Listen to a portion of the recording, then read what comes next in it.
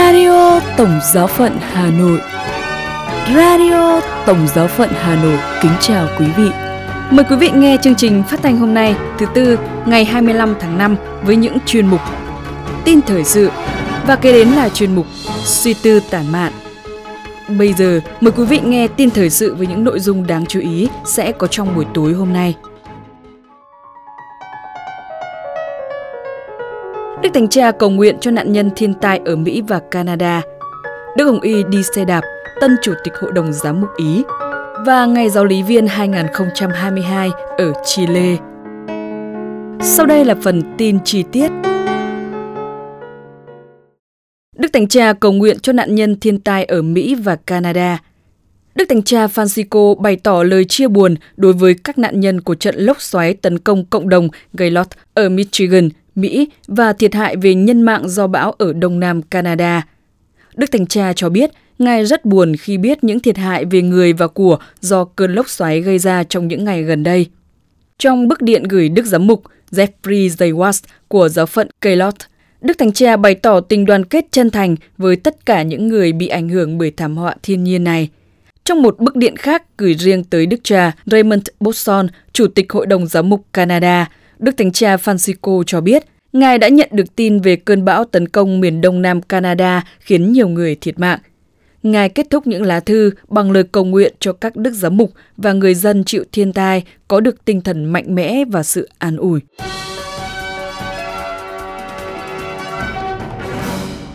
Đức Hồng Y đi xe đạp, tân Chủ tịch Hội đồng Giám mục Ý.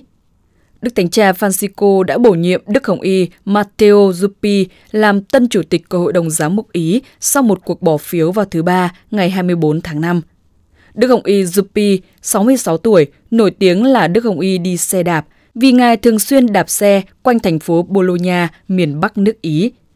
Trong kỳ họp lần thứ 76 tại Roma, từ ngày 23 đến ngày 27 tháng 5, Đức cha Zuppi được chọn để dẫn dắt Hội đồng Giám mục Ý. Đức Thánh Cha Francisco trước đó đã yêu cầu các đức giám mục Ý thông qua quy chế mới cho phép các ngài tự bầu chủ tịch. Nhưng các đức giám mục đã ưu tiên lựa chọn của Đức Thánh Cha, giám mục của Roma. Trước khi được chuyển đến Bologna, Đức Hồng Y Zuppi là giám mục phụ tá của Roma trong 3 năm. Ngài chịu trách nhiệm về khu vực trung tâm lịch sử của thành phố, bao gồm khu phố Trastevere, nơi đặt trụ sở chính của cộng đồng Sant'Egidio.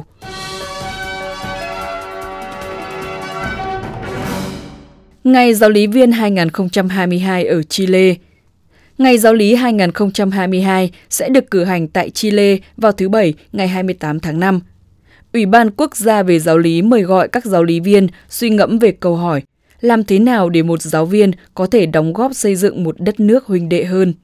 Theo thông báo từ Hội đồng Giám mục, với phương châm giáo lý viên, những người phục vụ trong tinh thần đồng nghị vì một Chile huynh đệ hơn, ban tổ chức đang xúc tiến ngày lễ để đề cao tinh thần phục vụ của các giáo lý viên. Thông báo viết rằng, dạy giáo lý là một hoạt động thường xuyên ở một nơi cụ thể, trong những bối cảnh cụ thể và trong những thời điểm phức tạp. Đó là lý do tại sao chúng ta cần những tôi tớ với tinh thần hiệp hành, những người tham gia vào tiến trình đổi mới vĩ đại mà giáo hội được kêu gọi thực hiện để trung thành với Chúa Giêsu Kitô. Quý vị vừa nghe bản tin thời sự ngày 25 tháng 5 năm 2022 của Radio Tổng Giáo phận Hà Nội. Chuyên mục suy tư tản mạn. Nước mắt hạnh phúc của người mẹ là nhìn thấy đứa con bé bỏng cất tiếng khóc chào đời sau 9 tháng mang nặng đẻ đau. Của bạn sinh viên khi cầm trên tay tấm bằng đại học sau những tháng ngày vất vả học hành. Vậy nước mắt hạnh phúc của những ai đang bước theo tiếng gọi dâng hiến là gì vậy nhỉ? Tâm tình của vị tu sĩ gửi mẹ Maria dưới đây sẽ hé mở cho chúng ta biết phần nào về nỗi niềm hạnh phúc của người dâng hiến khi nhận ra ơn Chúa dành tặng cho cuộc đời họ. Mời quý vị cùng lắng nghe bài viết có nhan đề Giọt nước mắt hạnh phúc của tác giả Vi Vu để cùng cảm niềm hạnh phúc ấy.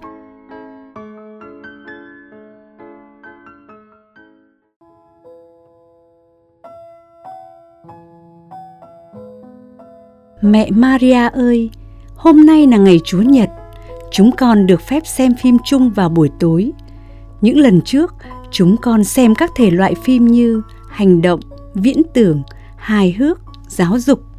Nhưng hôm nay, theo ý bề trên cộng đoàn, chúng con xem phim Ông Thánh Bất Đắc Dĩ.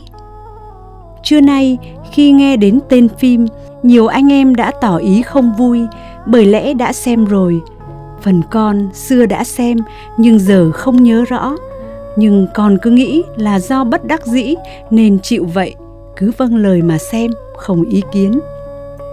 Sau khi ăn tối, chúng con bắt đầu xem phim. Phim được sản xuất dạng đen trắng, tuy mờ và khó xem, nhưng con thấy có điều gì đó rất gần gũi, thân thương. Quả thực, ban đầu con thấy cậu du xe miền Cupertino ấy ngốc quá, làm người xem vui vui bật cười, kèm theo khó chịu đôi chút.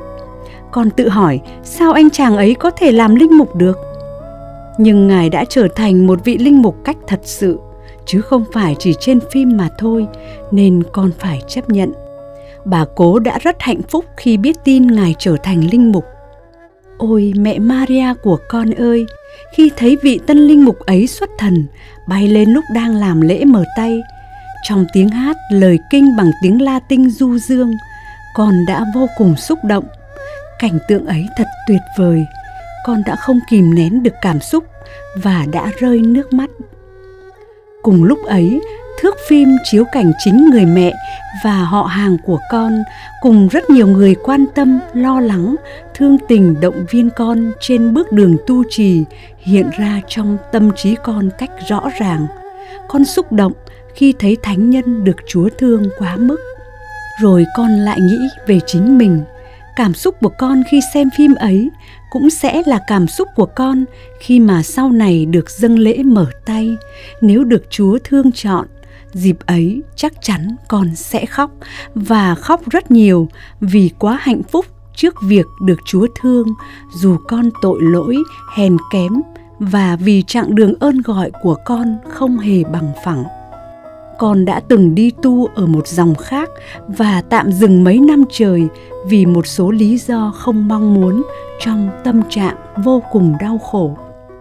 Con cảm động trước công ơn của cha mẹ, trước tấm lòng quảng đại của người thân, quý cha, quý tu sĩ nam nữ, quý chủng sinh thân quen, quý anh em trong và ngoài dòng, đặc biệt là cha nghĩa phụ của con.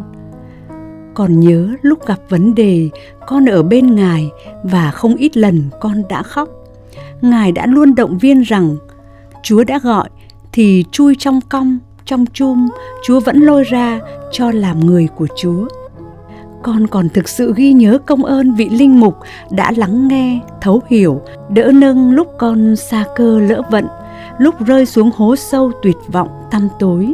Ngài là công cụ trong tay Chúa và mẹ để chữa lành con.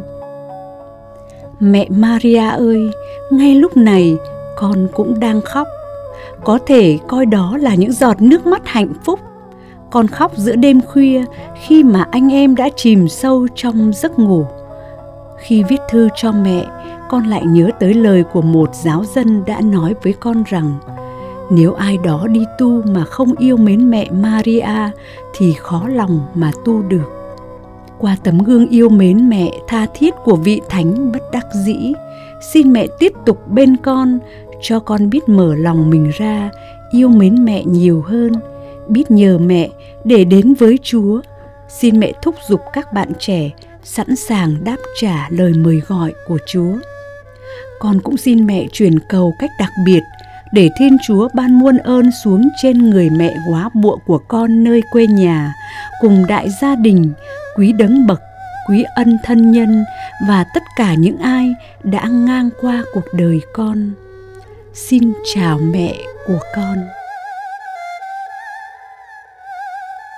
Radio Tổng giáo phận Hà Nội xin chào và hẹn gặp lại.